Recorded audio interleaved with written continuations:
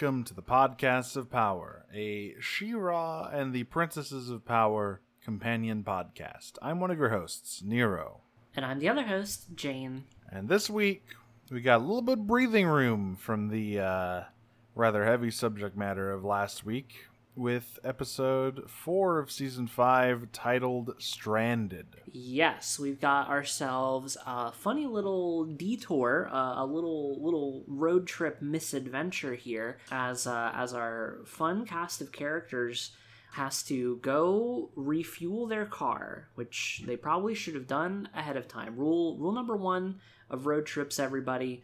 Always use the bathroom before you leave, and always make sure your car is full of gas. Absolutely. Well, I don't know if they had any thulite on Etheria, so they might not have been able to do that. But, you know, it's lucky that they were near that planet, but we're getting a bit ahead of ourselves here. So we start off pretty much right after the end of Corridors here. A cold open with Glimmer settling back in on Darla. She, not exactly, physically unscathed. This is true. Physically unscathed. Yes, she's physically fine. Emotionally, a little bit less so. Yeah.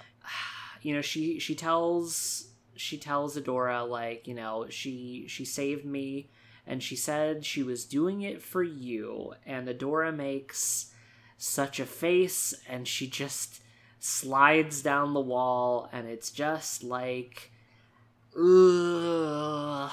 Yeah, you see a lot of... She goes through a face journey here. A lot of emotions kind of roll over her face. Oh yeah, she goes through quite a series of emotions here. It's pretty good, and Glimmer also like starts trying to apologize to the both of them, and she gets like most of the way there, but unfortunately, right before she actually gets to say sorry to Bo, there's an extremely funny animation of the ship like lurching, but like it's a really bad animation. Just sort of the ship prop being slung around the screen like this is Gary's mod and someone's got the fizz gun. Absolutely. Yeah, Bo kind of distances himself from Glimmer a little bit. And at the start of this episode, and that continues throughout, because as we'll learn, while Adora is more than ready to welcome Glimmer back, and immediately embraces her, Bo hasn't really gotten the chance to kind of work through any of that stuff, as they say. No, yeah, Adora like got a lot of her bad emotions out pretty fast, right? Like, her and Glimmer, of course, like had some very definitive and very visible friction where a lot of those emotions got out on the table. But Bo and Glimmer didn't really have that at all. And, Adora is much more of the kind of person who gets her emotions out by just getting them out, just having a conflict, beating up some bad guys and getting the frustrations out. And she's largely been able to work through a lot of those things, especially in the Beast Island episodes, right? But Bo's not like that. He doesn't process his emotions that way. It takes him a little bit longer. And we'll explore kind of how his journey with that goes a little bit later, because I think we both have a lot to say on that. But for now, Entrapta appears on screen, and she has some fun stuff to tell us. Yeah, so she's basically like, all right, so we're out of gas. The thulite crystal that is powering this ship has been damaged, and we need a new one. Luckily, there is a planet nearby that has readings of thulite. All we need to do is gently maneuver through this rocky debris field, descend through the planet's thick atmosphere, and find the crystal. Sound good? And they do that. Not very carefully, I might add. No, the ship seems to just sort of plunge onto the surface of the planet, but it all ends fine. It's fine.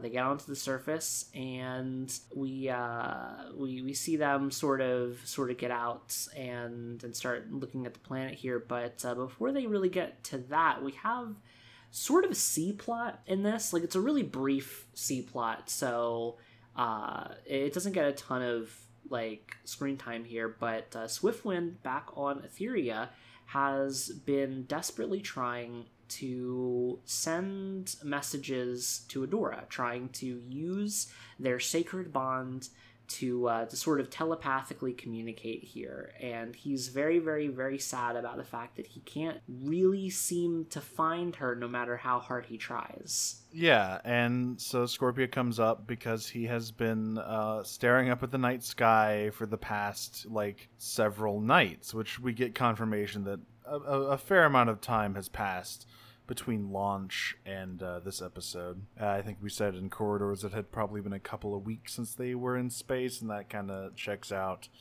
And I really like this pairing of Scorpia and Swiftwind. You know, it's something we saw briefly in the very first episode of this season, and now they kind of get a little bit more time to play off of each other in a very charming way. Yeah, I think they have really good chemistry. Like they have like a really fun friendship. I think that like they're just two sort of huge softies who, like, I don't know, they're big sensitive lugs, and they're not very smart, but they have a lot of love, and it's a fun little, it's fun seeing them kind of just interact. It's very fun. Also, we get textual confirmation of Kyle and Rogelio, so that's pretty good. Yes, Scorpia says she's great at keeping secrets and immediately lets slip that Kyle has a crush on Rogelio. So hey, you know, there you go. There you go. That is basically it for now. Like, we just kind of check back on Swiftwind to get a funny recap of like what's been going on back on Etheria while the gang's out in space. Yeah, it's pretty funny too.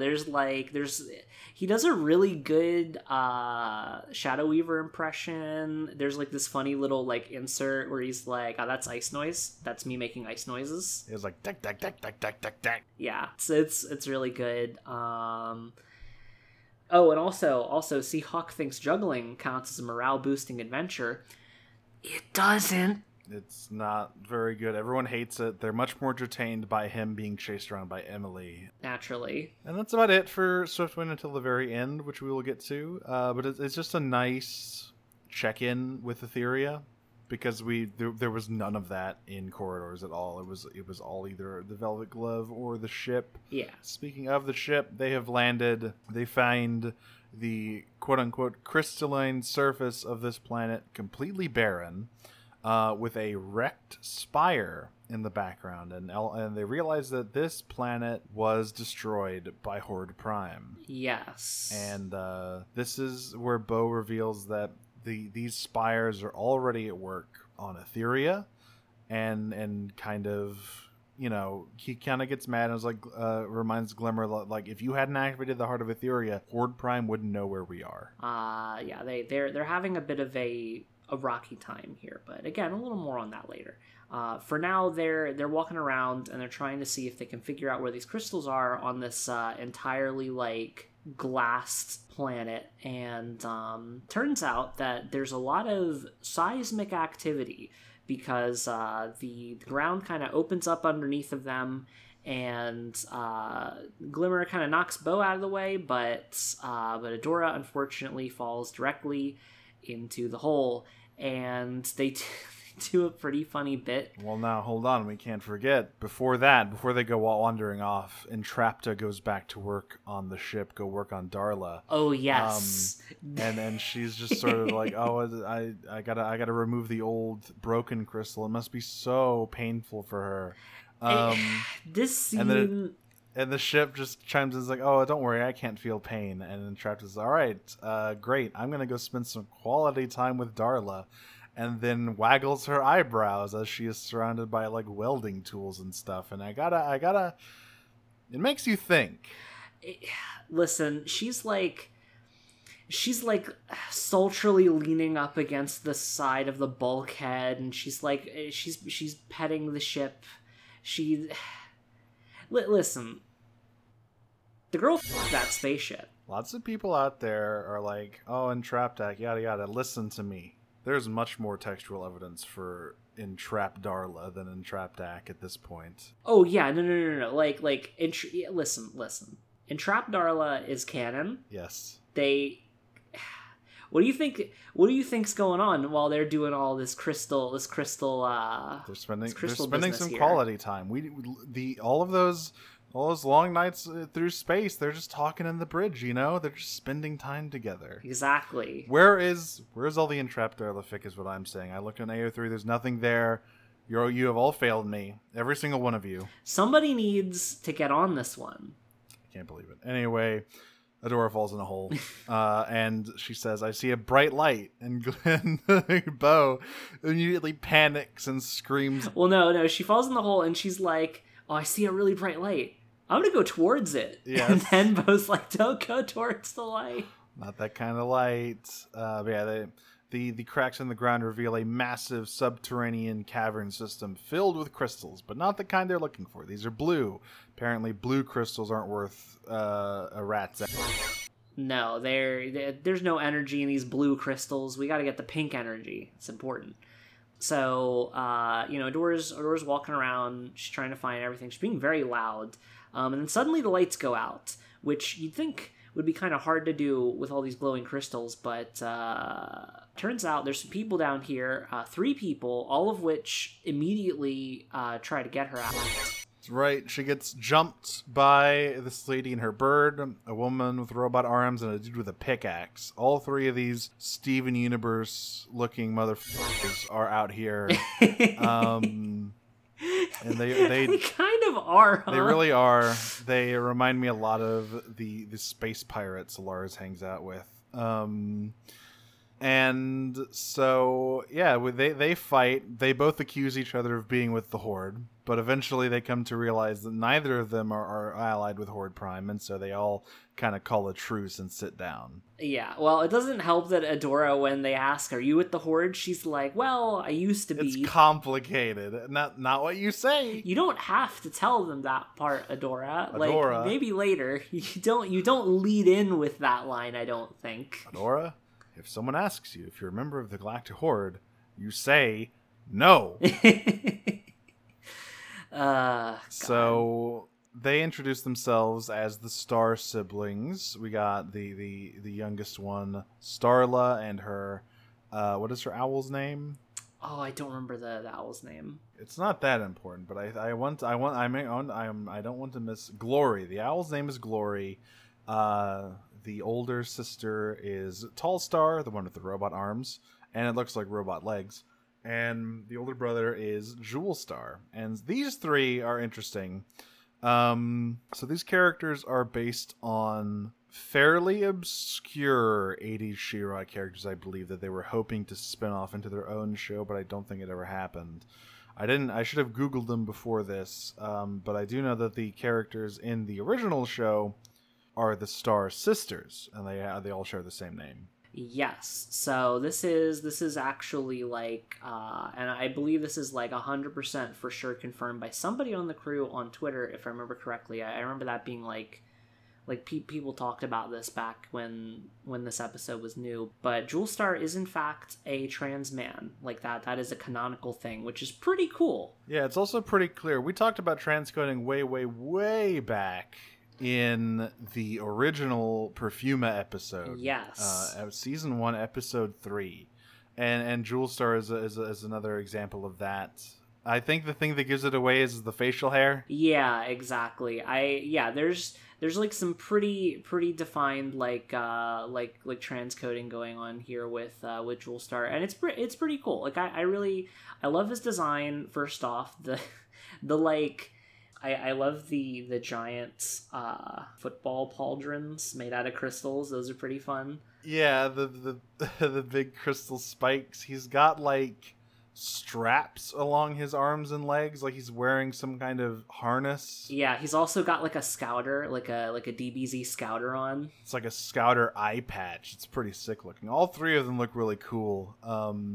And so they explain that all these 3, they are here scavenging for the same energy crystals that Adora and the gang are, because their home planet was also obliterated by Horde Prime. Yeah, this planet specifically apparently used to be like a safe haven for travelers who are trying to escape the Horde, but then of course Naturally, Prime probably didn't quite like that very much, and he decided to glass the entire thing from orbit. So that's great.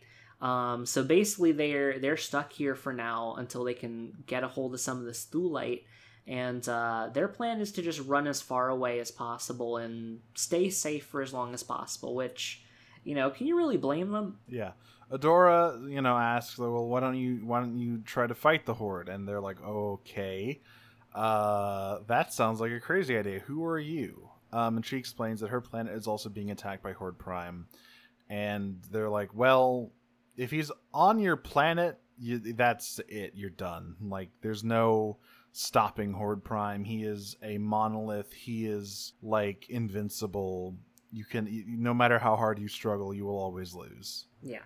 And to be fair, like, you can understand why they have this thought process, right? They've seen, at minimum, 2 entire worlds be completely wiped out of life, presumably. I guess they don't directly say that their homeworld was, like, capital D destroyed, like the way this one was, but, like, you can kind of infer that that's the case. And, like, if the dude can just hand-wavedly completely wipe out 2 entire planets that presumably had some kind of military presence on them, it's like we're talking about civilizations that were spacefaring, like at least vaguely equivalent to the Galactic Horde, not like Etheria, which are basically using, bow and arrow plus a little bit of magic here and there. Yeah.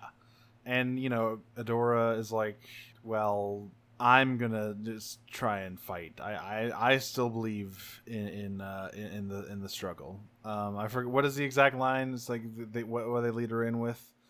Yeah, let's say if you're smart, you'll run away, far away, instead of like trying to fight on. And Adora says, "Well, I'm not running away. That is, I'm quite smart." It's pretty funny.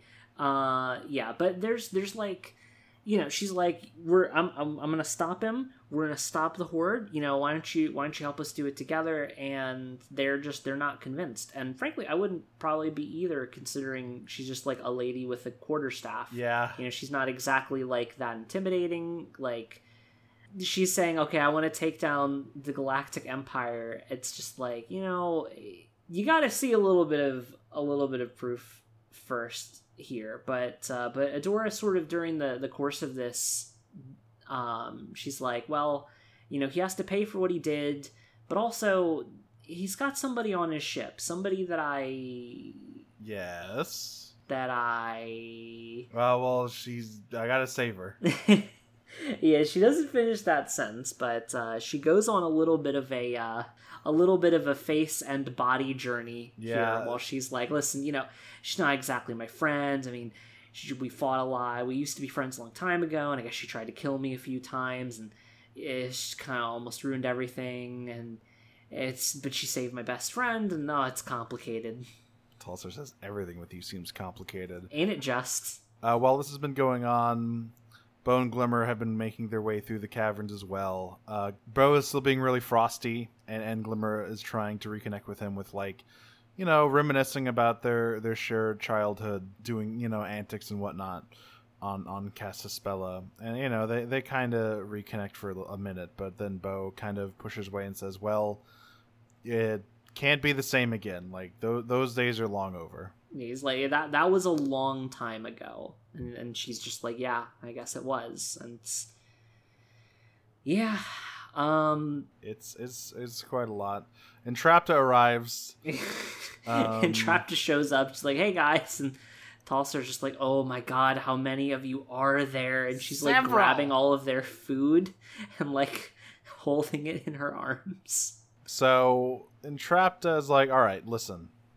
This place is a hotbed of seismic activity, but Darla and me, my girlfriend and I, created an algorithm to predict it. And unfortunately, there's going to be a huge earthquake in a little bit, so we should get that thulite right away. Yeah, and so they started off down the tunnels, and the siblings have like a cute little moment where they like are talking about like sort of their past adventures on like other planets and how they're going to get the thulite. And Tallstar is really confident and powerful, and Jewel Star's like, oh, we need to be a little bit careful, not like super fancy, not like we were on like Aquarii, and it's just like a cute little moment. They have a real like cute sort of sibling relationship going on. And, Glimmer sees that, and she's like, wow, you guys are pretty close, huh? And Tallstar's like, yeah, well, when you survive this long under Horde Prime's boot, you kind of gotta be close.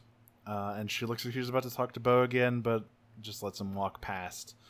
So they reach this chamber with the Thulite, big canyon, lots of crystals. So many crystals. So they get the idea to dislodge a crystal spire during the next quake to create a bridge, so they can get over to the Thulite. Yes, and it mostly works. They're able to push it over. It seems to be reasonably stable.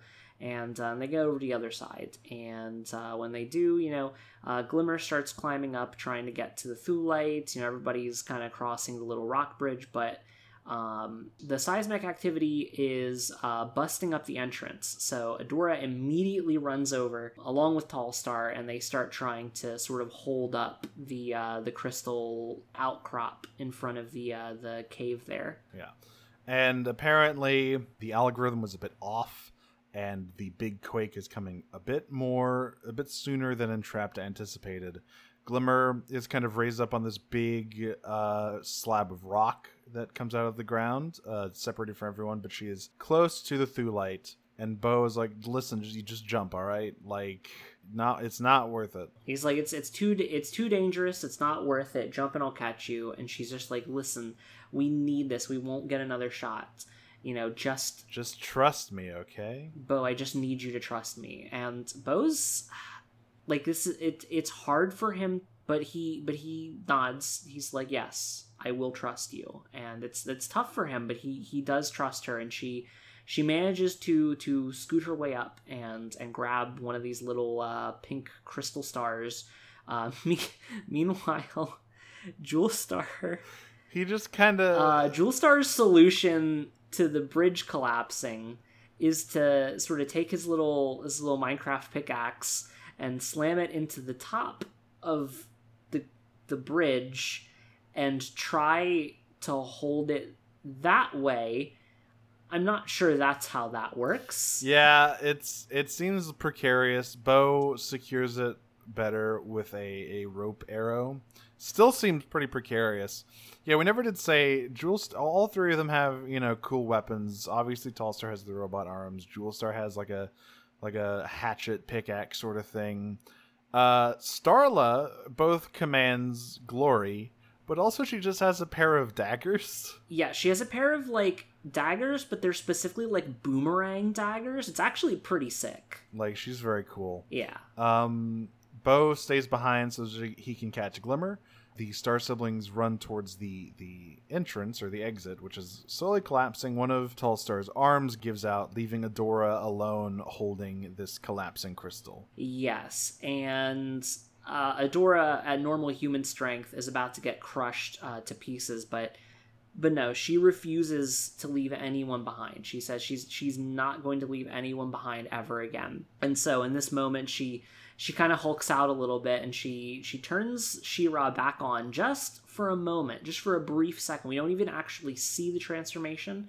We see her face kind of reflected in a crystal on the other side of the room, and we see her in silhouette sort of explode the entranceway wide open, and everyone's kind of like, hey, holy fuck, what was that?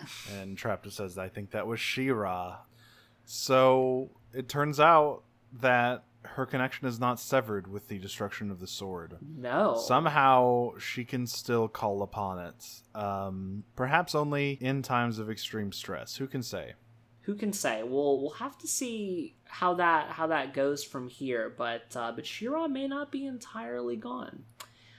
In the meantime, we've got Bo and Glimmer back on the other side. The bridge is out of time. That bridge is gone. But Glimmer kind of slides down. Bo catches her, and Bo has this really fun line where he's like, "Are you ready to try something that's really stupid and probably won't work?" And she's like, "Always." So he lassos, he grappling hooks a crystal stalag. Might. I always get these two mixed up. Might. I think it's might. I think it's yeah, because it's like the saying is like stalag might fall on you, and then I forget the one for stalactite. But yeah, I think stalagmite is the one on the ceiling. Sure, yeah, that makes sense to me. And it immediately falls apart, but they have enough forward momentum, I guess, to barely clamber onto the edge of that canyon. Yeah, they have a real cliffhanger moment, but they do manage to get back up with the help of our good friends. Yes,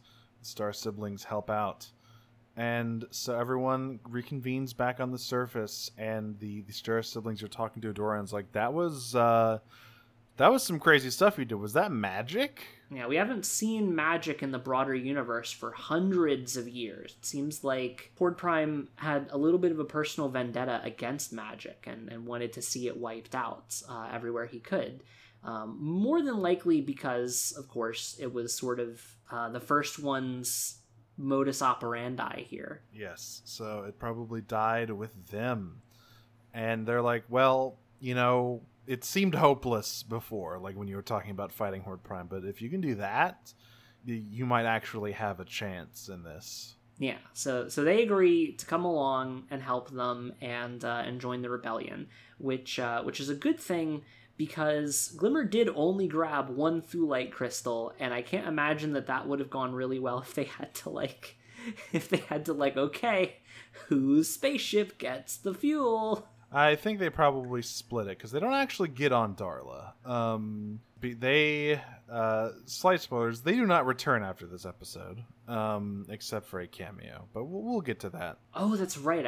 I did forget about that. We'll get to that. So, but what they don't join the rebellion on Etheria. They want to go and spread this message and rebellious spirit to the rest of the universe. Right. Actually, I just because we're like I usually say, we usually keep the episode on in the background here, just muted, and they do say one of them says that they want to go and retake their home. So yes, they're going to go retake their home. Also, that confirms what I thought, which is that the home world of the Star Siblings is not destroyed.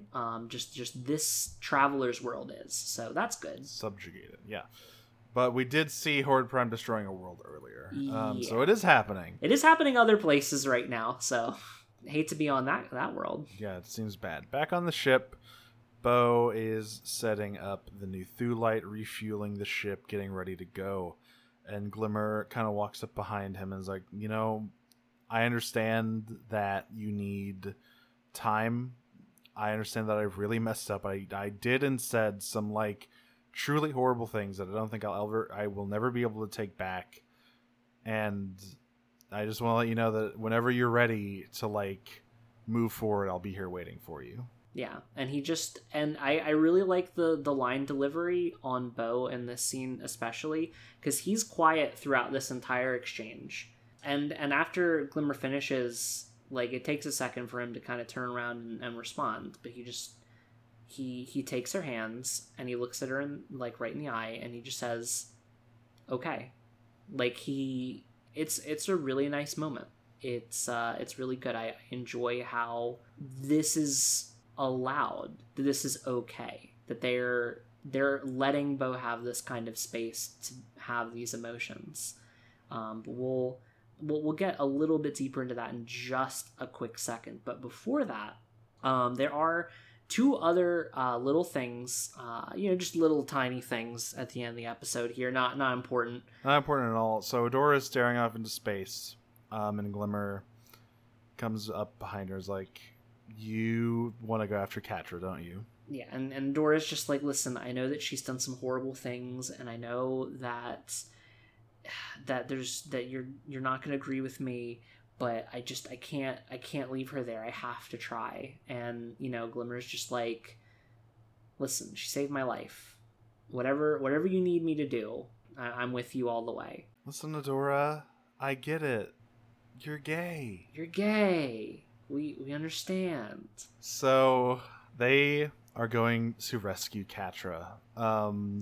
Meanwhile, back on Etheria, the sacred connection that Swiftwind and She-Ra have reignites, and he excitedly exclaims that She-Ra is back to a very groggy Scorpio, whom it's very cute. She's like sleeping curled up next to him while he watches the sky. Yeah, it's very sweet. Also, we forgot to mention earlier, actually, during the Swiftwind scenes, there's this really cute moment where the Cloudwives show up and they like put a blanket over him while he's out there in the cold, and they like prepared him like a little salad, I think, like a big salad bowl. It's just really cute. It's adorable. People like Swiftwind. You know what? I do too. Everybody likes our funny horse friends. That was Stranded. That's it. It's a much needed buffer, I think. Yeah, it's a really tight episode too, I feel. Yes. Very focused, and the plots all weave together. It introduces some cool characters, some fun cameos from the original show. It has space for Bo and Glimmer to do their thing as characters. It has like check-ins with Etheria. It's a very good sort of breather episode, and trust me, we'll need it. Oh, we will need it, my god. Because of course last time was Corridors, a very emotionally heavy episode, and next week's the big we're talking about season 5 episode 5, which is entitled Save the Cat. Yeah, this is one of the big ones here. This is the penultimate big one, really.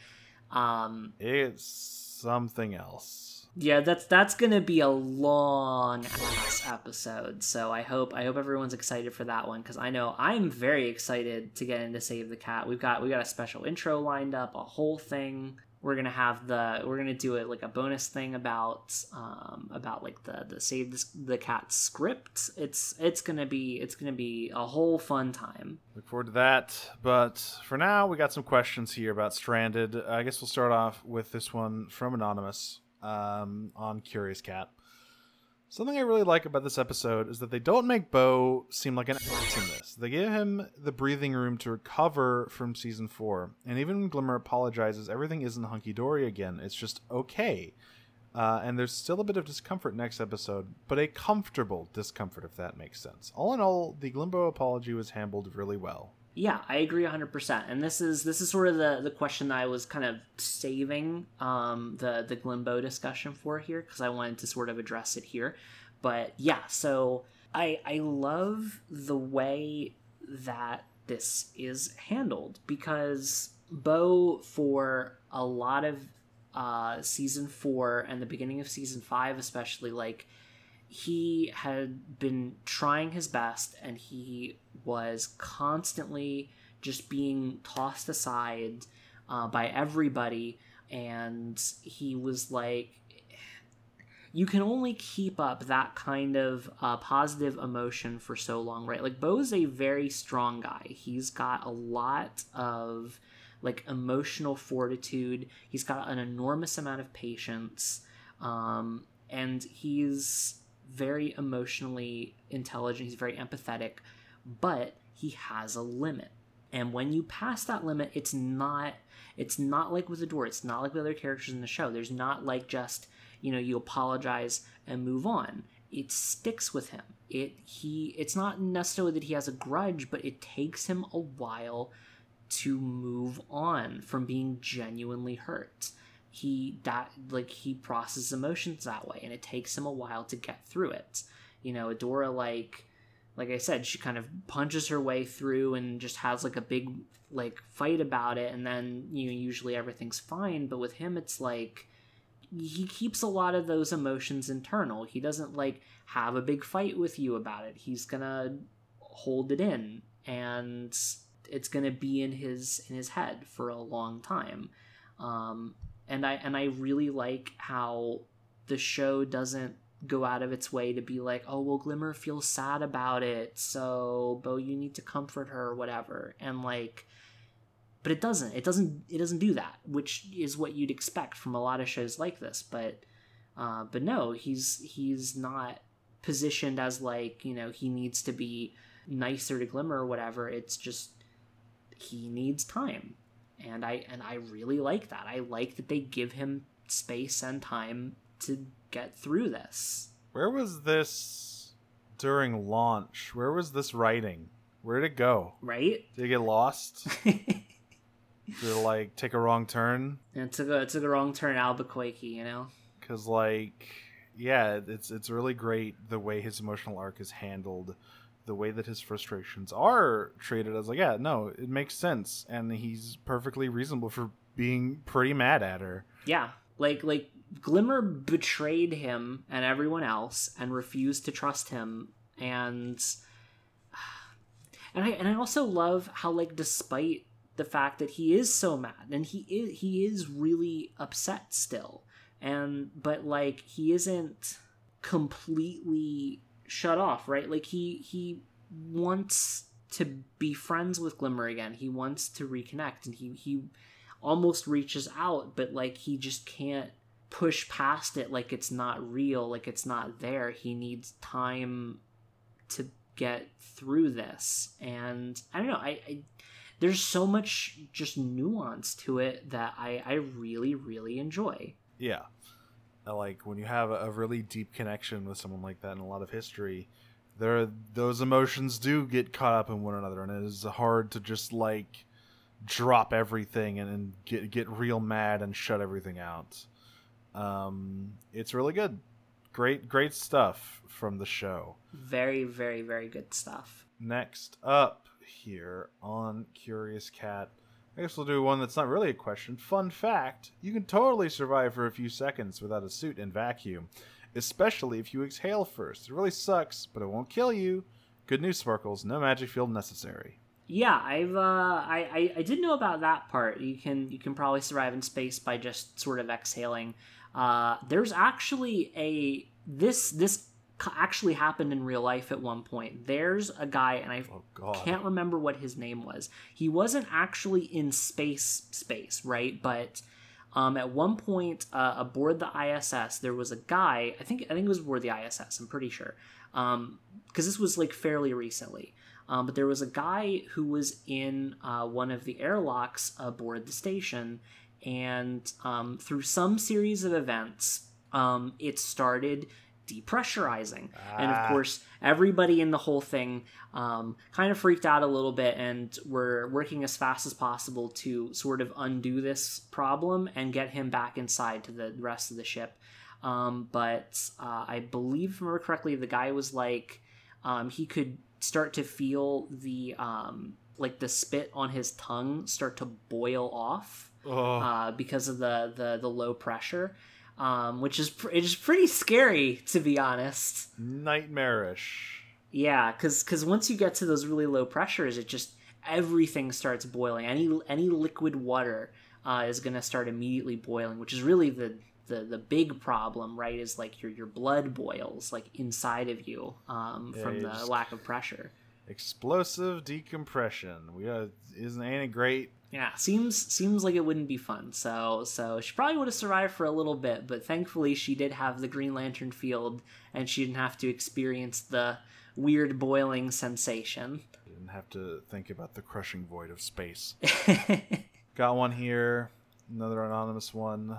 Does Horde Prime's exaggerated faux politeness maybe come from a similar impulse to sea lioning, trying to hold the moral high ground despite doing horrible things by being very calm, mannerly, and genteel about it, while your opponent breaks down into an emotional mess? That's exactly what he does. Yeah, more or less. I'm not sure I would actually call it sea lining, because I think it's like a slightly different sort of argumentative like tack to take than what he does. He's less smug about it. Yeah, he's less smug about it.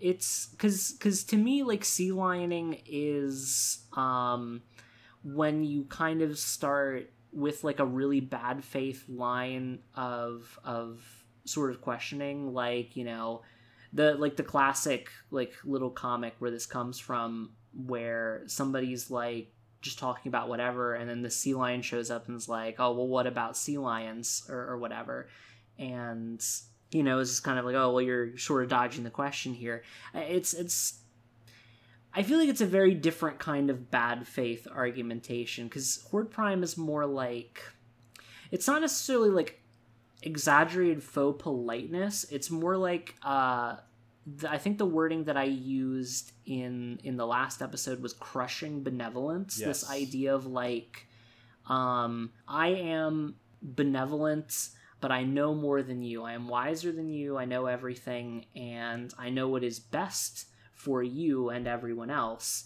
And I'm going to treat you the way you deserve to be treated under my light. And that involves both like this sort of hospitality, but also this like complete and unabashed subservience. So it's a slightly different way of doing things, right? Like it is like this very calm and mannerly way of doing things, but it is more like, it's more rooted in the sort of like crushing you underfoot with a bright smile on your face versus like trying to argue with someone. Like Hortprime doesn't argue with you. It's not ever a two-way conversation, right? He is dictating to you what is going to happen, what you're going to do, what he's going to do, and you are taking it from him as gospel, literally. Yep. He never operates in bad faith because he fully believes everything he says and can back it up. Exactly. So he can back it up with quite a lot of guns, it seems. So it's a bit different than sea lining. Some stuff on the email side. Sean Montgomery informed us about the extended Glimmer scene you were thinking of, which apparently comes from Save the Cat. Unfortunately, the link that comes with that email has already been removed. YouTube has already crushed it into dust. So if anyone can find us the extended animatic for Glimmer and Save the Cat, that would be much appreciated. Yeah, that would be wonderful. It seems like the original like Tumblr post where Jen Bennett posted that seems to be gone. So we'll see if we can try and get a hold of that for the actual like episode where we talk about the Save the Cat like fanfic and stuff like that. So hopefully we'll be able to find it by then. How about you take these emails then? Absolutely. So from Tobu here. Hi, you two. Hope you're doing well. Hope you're doing well as well. I want to ask you about something that's been bothering me and seemed like an appropriate episode for it. In Stranded, one of the Star siblings tells Adora, if you're smart, you'll run away. And Adora sort of blurts back, well, I'm not. Running away, that is. I am very smart.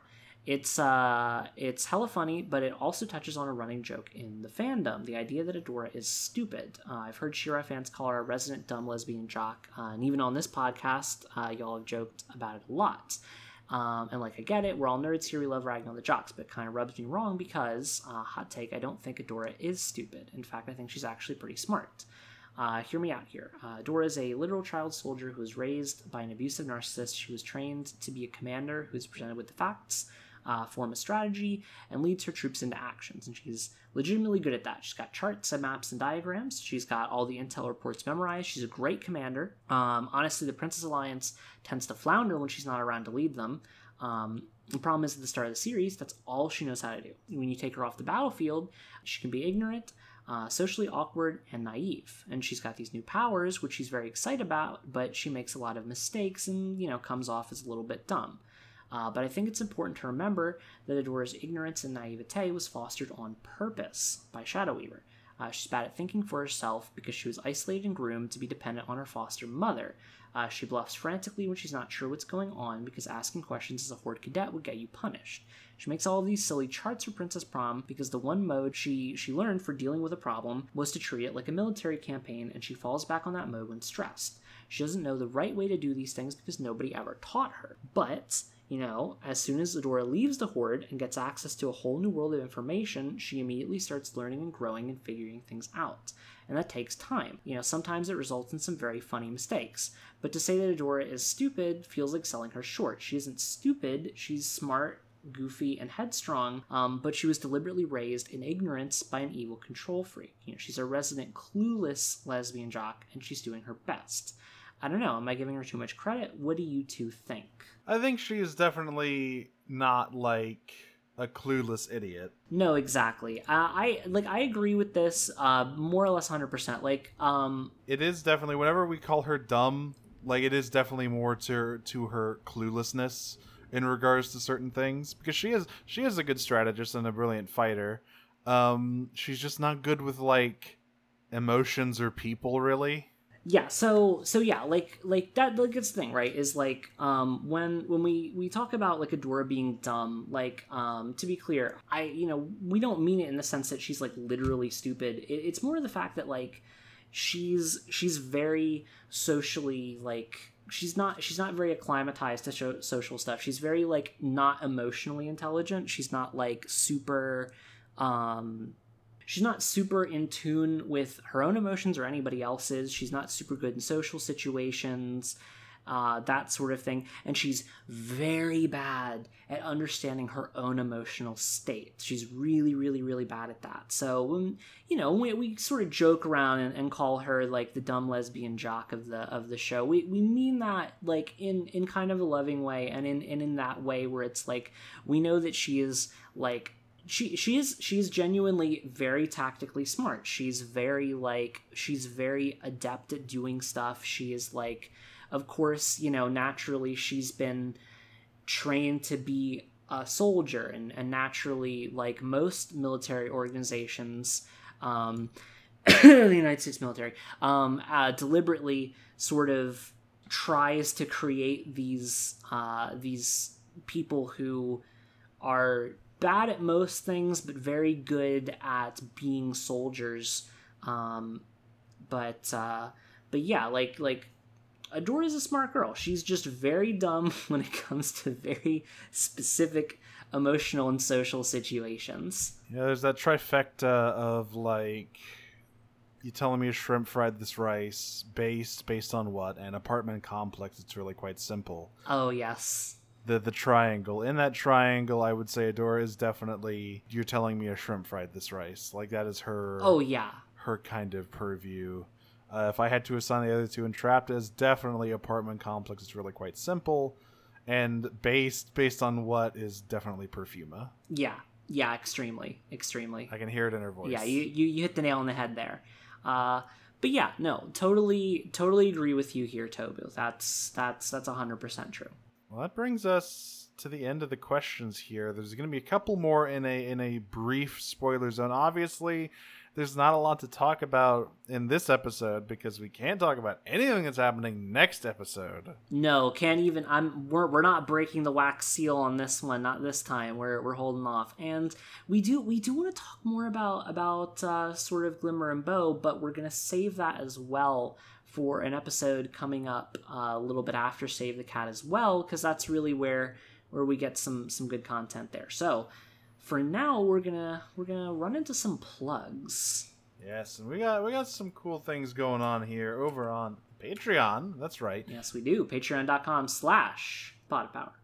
So you can find all sorts of things over there. If you're doing it at the $3 level, you of course, not only get your name read on every episode, you also get access to all sorts of fun side content, such as the Kipo Cast, the Owl Cast, and soon to be started Infinicast, where we watch Kipo and the Age of Wonder Beast, the Owl House, and Infinity Train, respectively. Yes, that Infinity Train first episode is coming up pretty shortly here as well. So keep an eye out for that one. We've got fun bonus episodes. We look at stuff. We've got one coming up real shortly here on the memoir, of course, The Fire Never Goes Out. We're gonna have that up this Sunday, so that'll be fun. We've got other sort of stuff. We got She Riffs, where we kind of riff on old funny 80s She-Ra stuff. We've got coming up, actually, at the end of the season, we've got a tabletop campaign we're going to do, sort of a one-shot for this She-Ra themed tabletop game called For the Honor, and that's going to be a blast. Coming up, we gotta start pulling things together for that. We do. We'll have to see if we can get some stuff together for that one. We also have the Watchtower, a video podcast about showing off some She-Ra fan content, all themed around a different ship, roughly each month. We got two coming down the pipe very shortly, I think. One on Glittra and one on Glimmadora. Yes, indeed.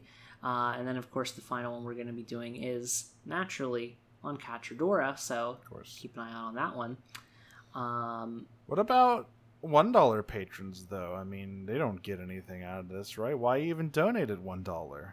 Well, we are making a slight adjustment to things with our $1 patrons here, and one of the first things is going to be we are actually going to be opening up a Podcast of Power Discord, a public Discord. So we're going to be launching that along with this episode. So as soon as this is out, you can head on over to patreon.com/podofpower, and there will be a link in there somewhere for you to go join up with that server. It'll be pretty fun. Along with that, we are also going to be making the old seasons of each of our side shows available for $1 patrons. That means the entirety of the Owlcast and the first season of the Kipo Cast will be available for $1 patrons. If you want to stay current, you gotta donate at the $3 level. But if you just want to catch up on that stuff, they will be available there. Absolutely. So that's great. So that'll be opening up some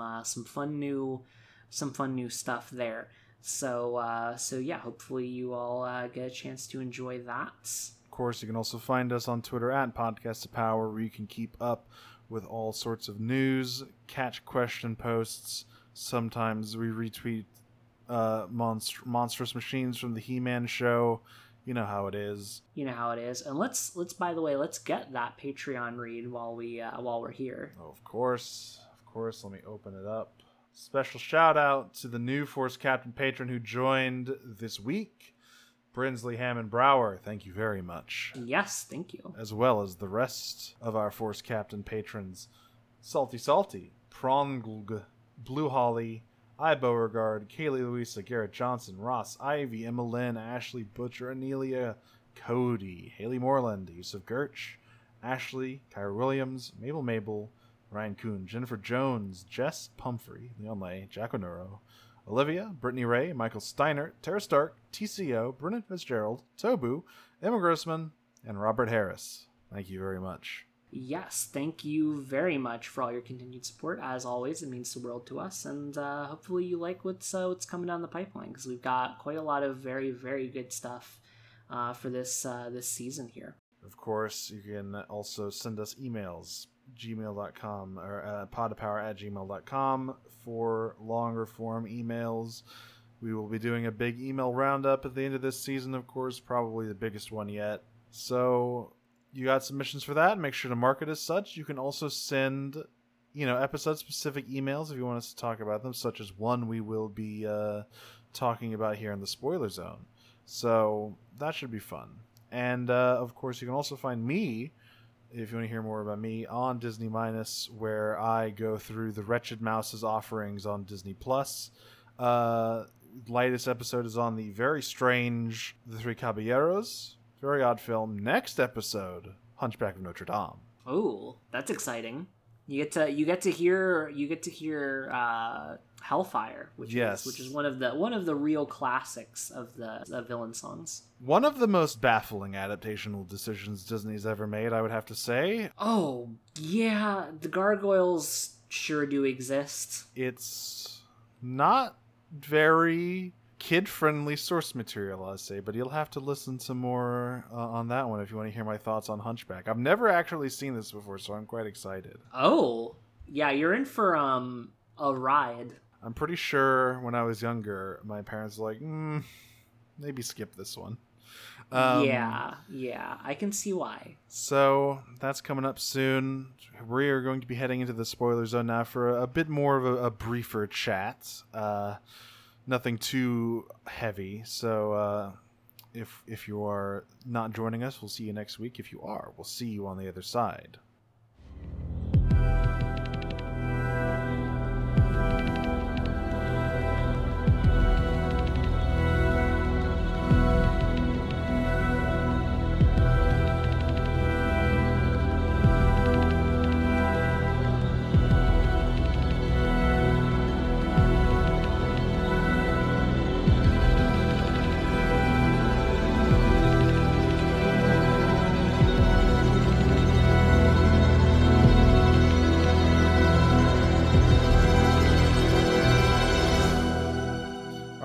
So let's start, I think, with the shorter one here, the email about the clones. Yes.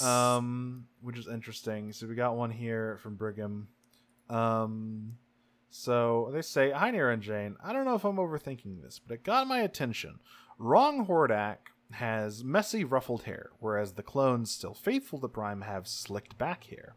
Is this some kind of rebellious behavior from Wrong Hordak? I also noticed that Hordak had a strand of hair out of place as he was remembering who he was and who Entrapta was in the finale. After Prime takes over Hordak's body, he immediately puts the strand of hair back into place. Now, this you are correct. You are not overthinking this. This is good. Horde Prime does indeed require complete, you must conform to his exact image of perfection. And that's exactly why he tossed Hordak out to the wayside, because he was defective. And so we even see this with Catra, right? Next episode, where she's been chipped and her hair has been shaved down very short and neat, which is not something we ever see Catra as. Yes, this is a clear sort of piece of symbolism, right?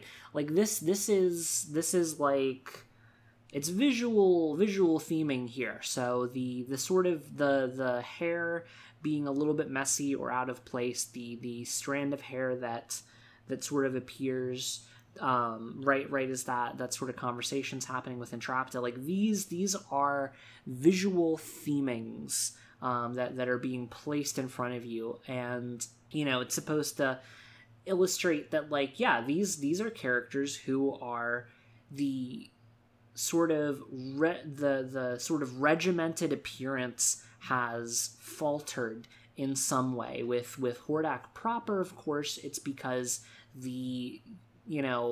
his identity and his memories are sort of breaking through that conformity a little bit, and the facade is cracking.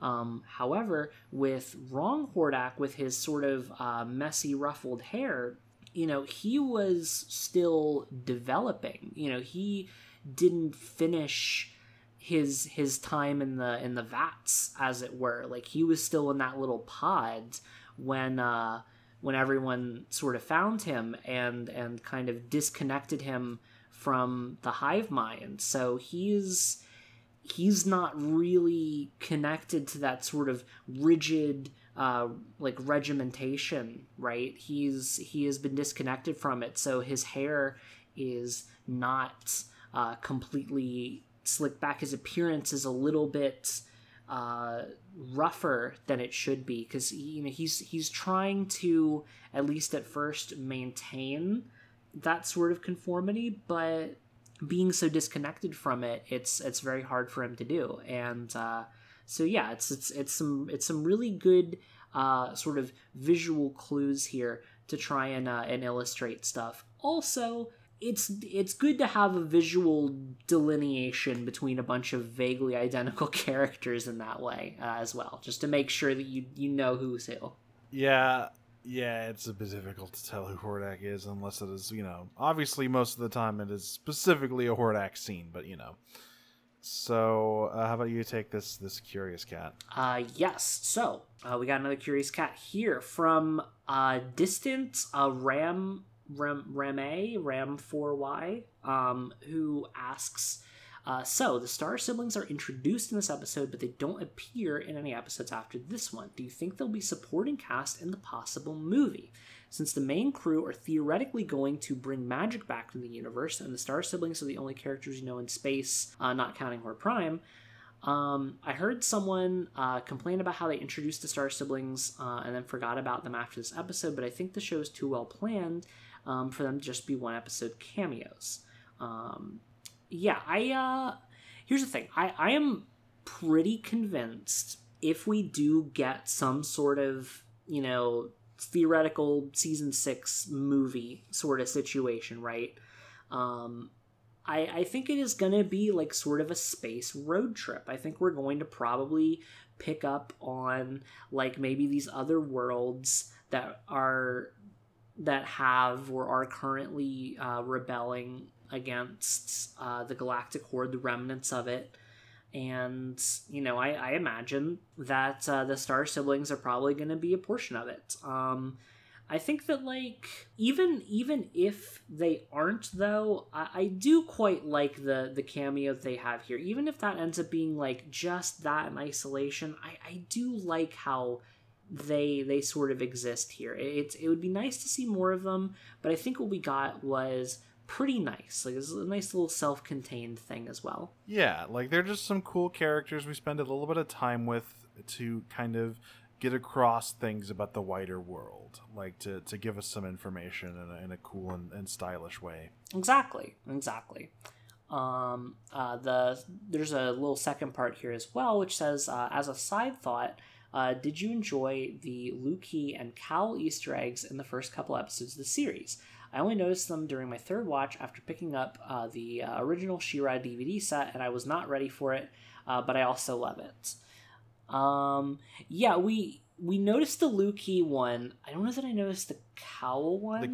So I think in the second episode, there is the stuffed animal that is Cowl on Glimmer's bed. Oh yeah. And in Beast Island, Micah asks if she still has that stuffed animal and refers to him by name. Oh, okay, that's cute. Actually, I don't remember that. But yeah, we picked up on the Lukey one for sure, definitely, and it's, well, wretched little beast. See, Lukey is a scary little gnome. I hate him. He's a little gnome who wants to teach me morals that most of the time don't have anything to do with what the episode was about. He's a very scary little Cabbage Patch child, but like, terrible. So, yeah, we did catch that. There are a couple of times where she's yelling at Lukey. I think there's one in Hero, I think. Oh yeah. No, Raz is yelling at Lukey a couple of times in there, but yeah, no, we picked up on that. They're fun. They're fun Easter eggs. Fun, yeah, very fun Easter eggs. The Star Siblings are kind of between that and like fully fledged characters. I would definitely like it for them to come back. However, as I've said time and time again, put Skeletor in. God, they gotta put. It'd be so funny if they did Skeletor for the movie. I don't care that Kevin Smith is making his dark, edgy He-Man show. I don't care about that Skeletor. It doesn't matter that he's played by Mark Hamill. I'm sure he'll have a blast. I want Skeletor in this show. I want full camp weirdo Skeletor. I do too. I wonder if they can get the rights to use Skeletor, because like Skeletor was a character in She-Ra, but I don't know that. What if they can't, but they just have him like wrapped in a cloak so you never see him and they never say his name, but he has the voice and he's clearly just Skeletor. Oh my god. You could probably get away with that, yeah. Like you could probably do like a homage without like directly saying that to the characters. Yeah, that'd be pretty fun. There's an episode of the Disney Afternoon show Bonkers, the like horrible weird Roger Rabbit knockoff about like Toon Cops and whatnot. And there was an episode with Mickey Mouse in it. Now, back in that era, and probably still now, Disney had very strict restrictions on when and where Mickey Mouse could appear. And they were not allowing him on any of the Disney Afternoon stuff. Oh. So there was an episode where Bonkers has to save a very high-profile Toon actor from being kidnapped. And he's a squeaky-voiced mouse who lives in a castle, and they just call him the Mouse, and he's in a cage the whole time, and you can't see him. So it's very clearly just Mickey, but they just skate all the way around it. They can't quite touch the subject, but they can build a box around it. So I want them to do something like that with Skeletor, where they just come up with some kind of weird thing to hide his identity and call him by some other name, but he's clearly just Skeletor. And maybe at some point, like, somebody is about to call him Skeletor and somebody else like interrupts them mid-sentence, like it's like a Timmy Turner like dad situation. It's like, my real name is Truck Noises. Yeah. Oh, I'm so mad about that Butch Hartman is the way he is, because there's some really funny stuff in the Fairly Odd Parents. Right? Just genuinely great comedy. Screw you, big part man. But yes, that is it for Stranded. Hashtag release the Skeletor cut. All of that sort of thing. You know how it is. Oh, Maybe you know how it is. get it trending, and we can put We can put Skeletor in. the She-Ra movie.